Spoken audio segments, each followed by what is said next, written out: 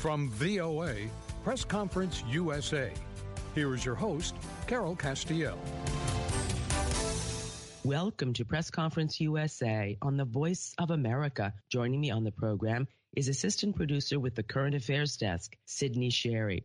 Our topic on this edition of the program, a deep dive into the situation in Haiti in the aftermath of the assassination of its president. Our guest, George Fariol. He's a senior associate at the Center for Strategic and International Studies, a fellow with the Caribbean Policy Consortium, and a member of the think tank Haiti Steering Group, which is a partnership between the Université Quisqueya in Haiti and the Inter-American Dialogue. George is an expert on Haiti and the Americas and has had multiple appearances before U.S. congressional committees. The sudden assassination of Haitian President Jovenel Moïse on July 7 left a power vacuum with no sitting parliament. Former President Moïse had been ruling by decree from January 2020 until his untimely death at the hands of more than 24 Colombian mercenaries and 2 Haitian Americans. The investigation into the motives behind the brazen attack is ongoing with the help of several law enforcement agencies, including the U.S. FBI. Danica Cotto of the Associated Press writes that on Tuesday, July 20, Haiti's government installed a new prime minister, even as officials mourned the passing of President Jovenel Moïse and arrested at least 3 police officers implicated in his killing.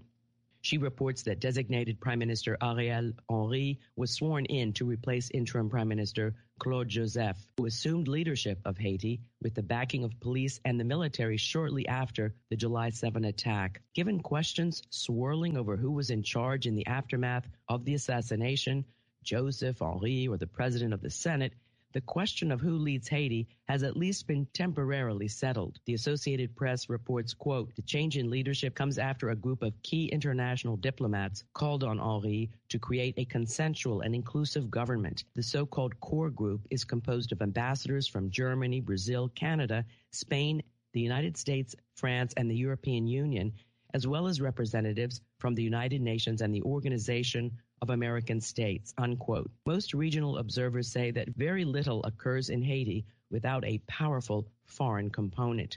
As The Economist magazine reminds, quote, the last time a president was murdered in Haiti in 1915, troops from the United States occupied the Caribbean country for 19 years, unquote. Subsequently, the United States has intervened on several occasions during moments of crisis, such as in 1994, to reinstate Jean-Bertrand Aristide, Haiti's first democratically elected leader, who was ousted in a coup in 1991. Haiti has been beset by natural and man-made disasters since it won its independence from France through a slave rebellion in 1803. The revolt was and still is an inspiration to enslaved and colonized people everywhere. Unfortunately, the country has continued to suffer from dictatorships and coups. In 2010, a large earthquake devastated Haiti, leaving over 100,000 people dead. Moïse came to power in 2017 amid allegations of corruption and fraud. Some critics say he dismantled much of the nation's democratic institutions. The lack of strong government structures has allowed gang violence to increase, including lootings and kidnappings. Some sections of Haiti lie completely within gang control. On this edition of the program, we will talk with George Fariol about what role the United States and other regional organizations can play in helping to restore justice and rebuild Haiti's economy and its moribund democratic and social institutions. And George Fariol joins us via Microsoft Teams. Welcome to the program. My pleasure. Happy to be here. George Fariol, let's talk quickly about the state of play after the swearing in of the new prime minister. Is Haiti, do you think, on the right track, given what appears to be more unity? Describe the current power struggle underneath all of this, the factions in the country vying for power. Well, what is comforting is that there is, at least in the short run, if not a consensus, but at least a recognizable governing structure with a leader, Ariel Henry, as prime minister, that at least has some credibility and connection to not only the previous administration of President Moïse, but also some sense and capability of moving forward. But it remains an extraordinarily fragile environment, in part because many of the political issues that had in many ways undermined Moïse's presidency remain in place and still need to be dealt with, and also implies, in effect, dealing with a whole series of social and economic development questions that ultimately come to the surface in this moment of tragedy. I'll say, however, that it also provides an opportunity for a significant reset, potentially, of Haitian politics, maybe a path towards some level of consensus among Haitian political actors, and to some degree, potentially also a reset of how the international community responds to the needs of Haiti. George, let's jump to the role of the core group. And I want to do that because some Haitian critics are saying this core group, this group of Western countries, including the United States and the Organization of American States, is interfering too much, that they should be consulting more with civil society groups and other political factions about this transitional government. What is your take on that? There is some degree of logic to the sort of average Haitian criticism that the international community tends to tip the balance in critical moments that when Haiti faces a crisis. It's happened before, particularly in outcomes of elections in 2011, and again in 2015 and 2016 to some degree. There's a certain weight, if you will, that the international community, through financial presence as well as sometimes security, peacekeeping presence, that ultimately shapes the political dynamic and dialogue in Haiti. And I think, therefore, it's useful to remind international actors that as they proceed in terms of potential assistance to Haiti, it is probably useful to ensure that those actions are anchored in reality, in the political reality, and a dialogue among Haitians. Because as a practical matter, without a dialogue, without some level of consensus among key actors in Haiti, what the international community does ultimately does not really develop any deep roots, and therefore it has to be started and restarted over and over again and repeated over time. I think in the present context, the issue is particularly relevant in some ways because the assassination of President Moïse leaves in limbo a constitutional reform calendar as well as a set of elections which have been delayed, tries also to deal with, in some ways, the absence of a parliamentary regime in Haiti. Yet, at the same time, this sort of interim period cannot last for months and years. So the international community, in some ways, is in a delicate position of both trying to urge key actors in Haiti to come together, to, in fact, use this tragedy as a moment to at least identify a path forward. It doesn't mean everyone has to agree with everything, but at least there's a national consensus of how to move forward. And the international community has to be there, not so much to tip the balance, but in some ways to encourage that dialogue and to provide the support that is needed to ultimately ensure that there are actually actual results on the ground. It's not an easy task. And as your question implies, the track record of the international community in Haiti, in the minds of many Haitians, is less than perfect. There are some that will ultimately be resolved on their own, but there are other cases which sort of stick in the mind, I think, of average Haitians. This includes the peacekeeping presence of the last 10, 15 years, which brought with it the cholera epidemic. In other contexts, in the 1990s, international assistance, including from the United States, succeeded in essentially eliminating an entire industry, the rice production industry, which was relatively vibrant in Haiti. And Haiti now has to import its rice, sort of major staple. So there are examples like that that remind many Haitians that while they appreciate the support, and in many cases the presence of the international community really makes a difference, in some ways, there's a certain burden that comes along with that. And I think every time that there's an action from the United States or other key actors, while much appreciated, I think one needs to be careful as to how this is ultimately executed in an environment where the success rate has been quite poor, frankly. George, I want to go back to Moïse for a moment. This horrible assassination is certainly devastating on a personal and, of course, institutional level and for the country. But his legacy, his contributions to the country are mixed, at least among many people. Some say he truly was trying to fight corruption. Others say he may have been part of it. How would you characterize Moïse's time in office, his legacy? I think it's maybe a little premature to tell, but the overall outlines may be as follows, which is it to some degree, Moise provided, in fact, an opportunity for a presidency which was going to be led and shaped by someone who is in many ways was not a politician. It has an appeal in Haiti, has an appeal in some ways in many countries around the world. That is, in an environment where the political class is often viewed as self-centered, maybe corrupt, promising, and then not delivering. Here comes a relatively, from the outside, genteel individual who comes, in effect, not from the capital, from the northern part of the country, who has a background that is not political in nature. The practical flip side of that, however, is that it highlights the degree to which a country like Haiti also needs credible, effective, professional management of national policy issues.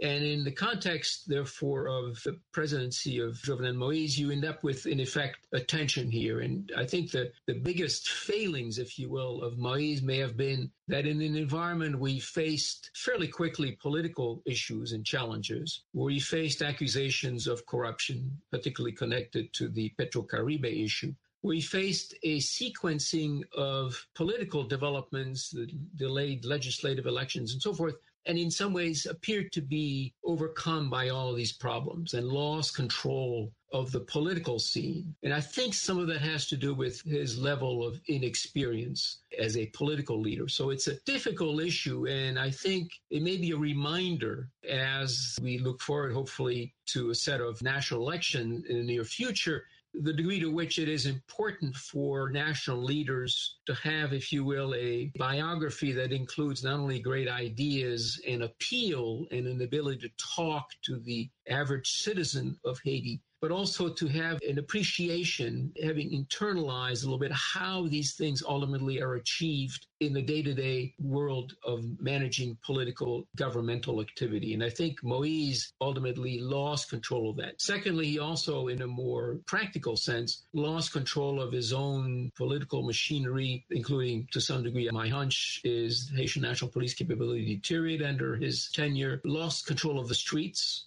both politically and in terms of security. So I think in some ways it ended in tragedy. I don't think anyone expected that outcome, but the signals were not particularly reassuring in the last maybe 18 months that this was a presidency that ultimately had control of the key agenda. That a country like Haiti really needs serious, professional, democratic governance, and ultimately that is not what Moise was able to deliver. We'll have more about the question of democratic governance in just a moment. But first, you're listening to Press Conference USA on the Voice of America. We're talking about Haiti with expert George Fariol, who's a senior associate at the Center for Strategic and International Studies and a fellow with the Caribbean Policy Consortium. I'm Carol Castiel, and joining me on the program is assistant producer Sydney Sherry. This is a reminder that our Press Conference USA podcast is available for free download on our website at voanews.com/PCUSA. You may also follow us on Twitter or connect with us on Facebook at Carol Castiel VOA.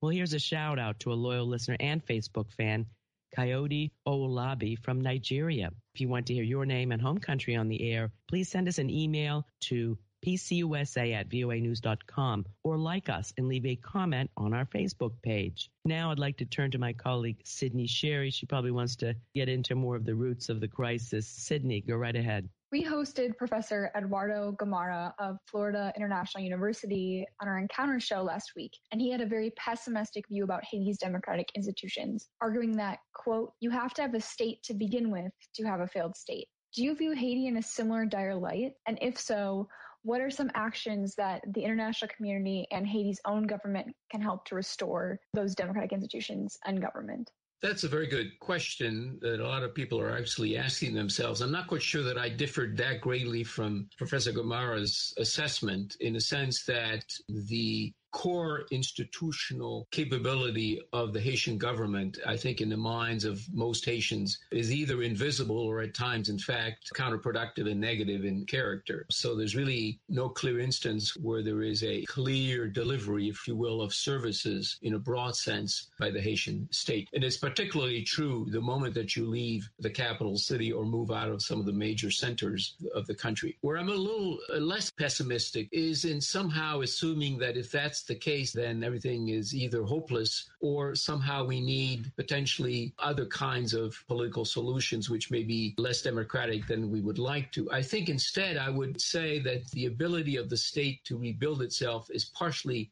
not only in the hands of political leadership that actually is in government or in the legislature, but also in the hands of a fairly vibrant civil society that does exist in Haiti, and I think is stronger today than might have been 15 or 20 or 25 years ago. It is, however, rather diverse. I think it lacks a political consensus or sort of national compact of how to govern Haiti. And I think that would actually be a significant step forward in rebuilding, or at least in anchoring more firmly the notion in practical political terms, as well as in the eyes of the average Haitian citizen. That will not be easy, but there's a role that the international community can play in this regard. And it's not only the role of governments, which may be a bit overbearing in an environment like this, but rather a number of more specialized non-governmental organizations. Some of those have a long history in Haiti, but I think there's a role there to encourage civil society and its various actors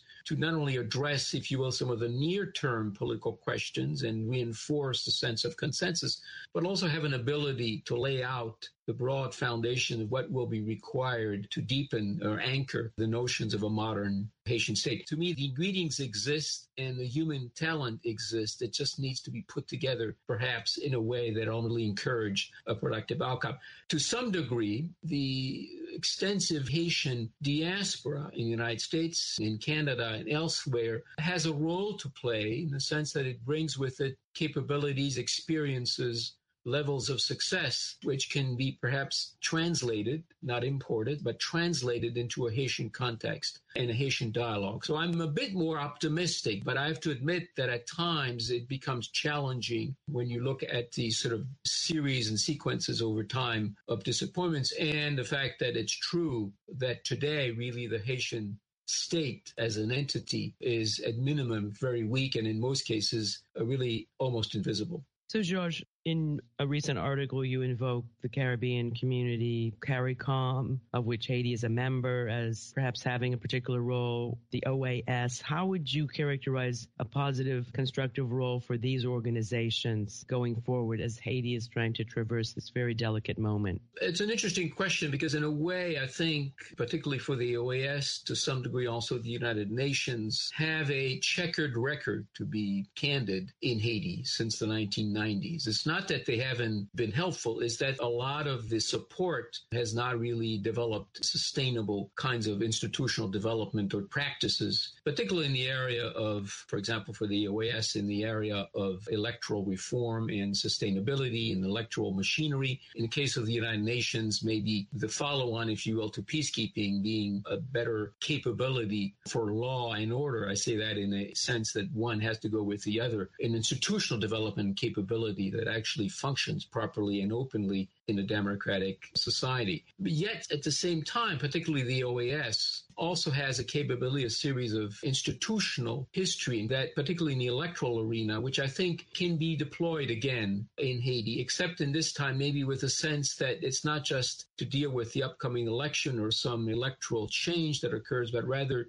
to help Haiti institutionalize its election machinery. This is, part of it is a mechanical issue. The other one is a question of staffing. And the third one, in some ways, is a question of long-term financing to ultimately ensure that this is ultimately sustainable over a period of time. The CARICOM community, therefore, which Haiti is a member of the Caribbean community, provides a sort of an additional element to this. It's a challenge as much for Haiti, if you will, to find a place in the Caribbean. And as a member of CARICOM, it has really over time never fully taken advantage of what CARICOM ultimately provides. It is in many ways a community of countries that are governed by and sustained through traditions of democratic governance and the rule of law, and an important role for legislature and the free press. It's not perfect, and CARICOM countries admit that themselves, but there's a mechanism within the Caribbean community, within CARICOM, that allows for crises to ultimately be dealt with. And the most recent case was Guyana's troubled elections last year, where CARICOM actually stepped in and played a positive role.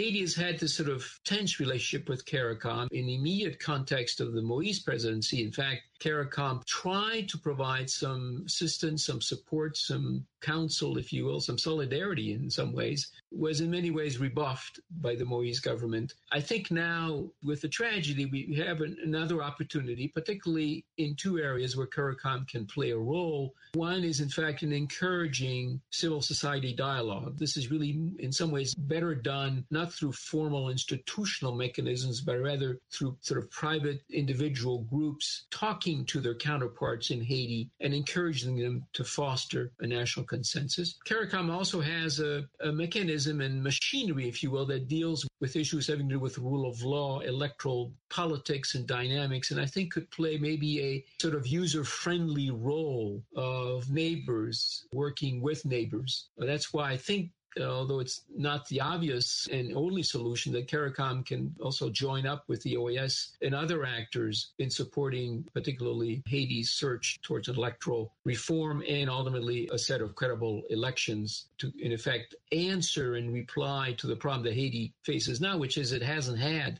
parliamentary election since delayed in October of 2019. It also has this sort of additional burden that was put in motion by the Moïse government of an effort towards a constitutional reform, a process which I think most observers would suggest that the 1987 Constitution probably does need an update, but you need to do it in a credible fashion. And at least my opinion is that there were too many shortcuts that were taken in this process so far. So organizations like the OAS, like CARICOM, play an important role in supporting Haiti's move towards credible elections and even constitutional reform. George, I know this is a big question and could take up a whole program, but I wonder if you could identify some of the factors that contribute to Haiti's difficulty in strengthening its institutions and the rule of law over the decades. We know about the natural disasters, and certainly foreign interventions have been very fraught.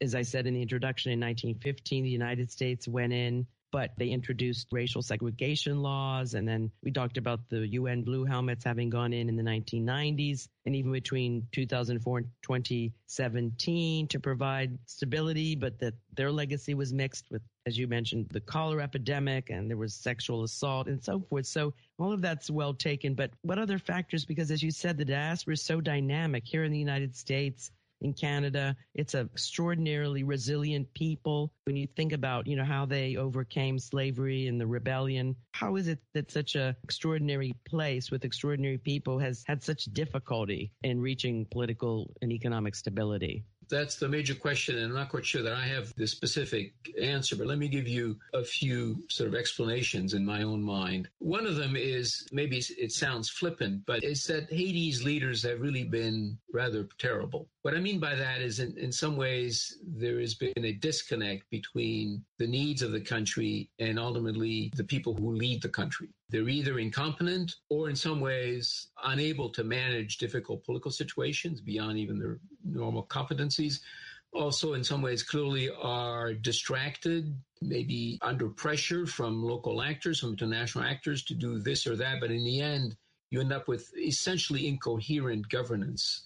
That's one level. It's not really a particularly satisfactory reply, but if you look at the sort of sequencing of national leaders in Haiti, if only since the fall of the Duvalier dictatorships, there's really nothing that sort of shines, if you will, in terms of exemplary kind of governance that are only successful and sustainable. That sort of begs the question of why really is this so? I think in some cases, the inability of what I've described just a moment ago of a sense of a national pact, of a national consensus among key actors in Haiti as to what the basic rules of the game ultimately are that anyone can agree on, which allow, in effect, political groups to push their own agenda, their own interests, yet not for the system to collapse over and over again. And I think it's the absence of that consensus, of this sort of what I described national compact, which has been at sort of at the bottom in some ways of the failings of Haitian governance, despite international assistance. The problem with international assistance is that it is international, it is assistance.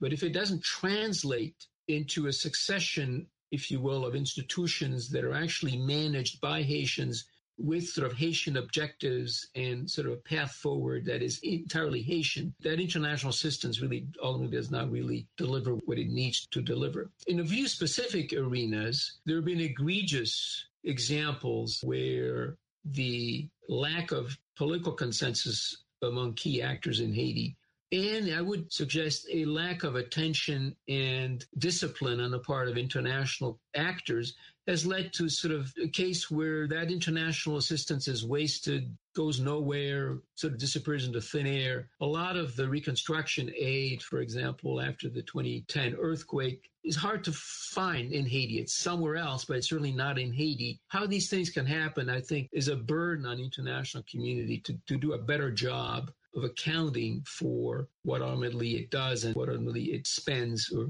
commits to the development of Haiti. So there's this interaction, if you will, of actors who ultimately define key moments and ultimately do not deliver anything that's particularly welcoming and productive for the average Haitian. As a result, I think there is either that sort of cynical attitude that nothing works in Haiti and it's hopeless, or you have the alternative one, which is that Haiti, therefore, needs international assistance. Every time there's a crisis, you basically call up Washington, and hopefully they will do something that will resolve the crisis. But I'm afraid I just repeat myself. I keep coming back that where the international community could play an important role is not so much in the volume of economic assistance as much as in the sustained dialogue that they'd encourage among key Haitian actors to actually have a sort of long-term vision for how to do things better, not in anything dramatic, but at least in a way that is sustainable over time.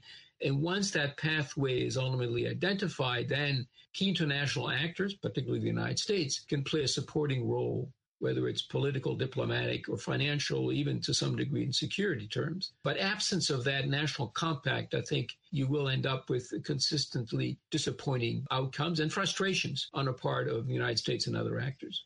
Just a few sort of rapid fire questions before we close, George. Are you relatively optimistic that we're at a juncture where perhaps that type of dialogue can take place and the building of permanent institutions? Or do you see rumblings and disunity beneath what we just saw, this veneer of transition of power? I'm by nature sort of an optimist, so I am assuming that in the short run, the rumblings that I think do exist in the background can be at minimum papered over so that the process moves forward. I am a little uncomfortable, however, in the sense that the Ariel Henry prime ministership in some ways is sort of a temporary stopgap solution, which only begs the question of how the new prime minister, his cabinet, and the political community out there are going to deal with what are two unresolved issues, which also affect how the international community deals with the Haitian environment. The two key issues that are in some ways unresolved is the forthcoming set of elections, which are now scheduled for September the 26th. I think it's highly unlikely these can take place then.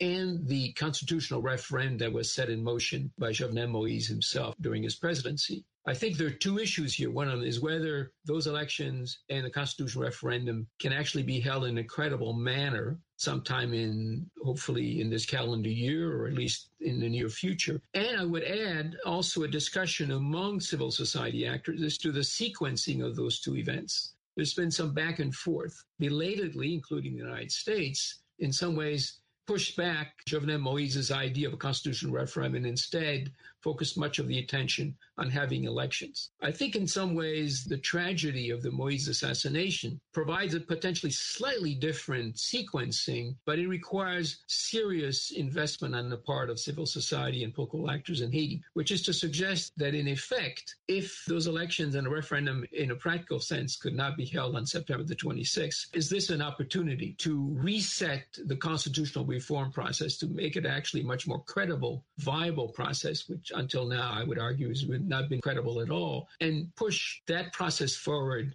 as effectively as possible, with the assumption, therefore, that the elections that would be held in the follow-on step of a new constitution would then be much more credible. George Forial is a senior associate at the Center for Strategic and International Studies and a fellow with the Caribbean Policy Consortium. George, thank you so much for enlightening us with your insights about the situation in Haiti. We greatly appreciate it. My pleasure. Thank you so much. Press Conference USA on the Voice of America was produced in Washington with technical assistance from Rick Pantaleo, and joining me on the program was assistant producer Sydney Sherry. I'm Carol Castiel.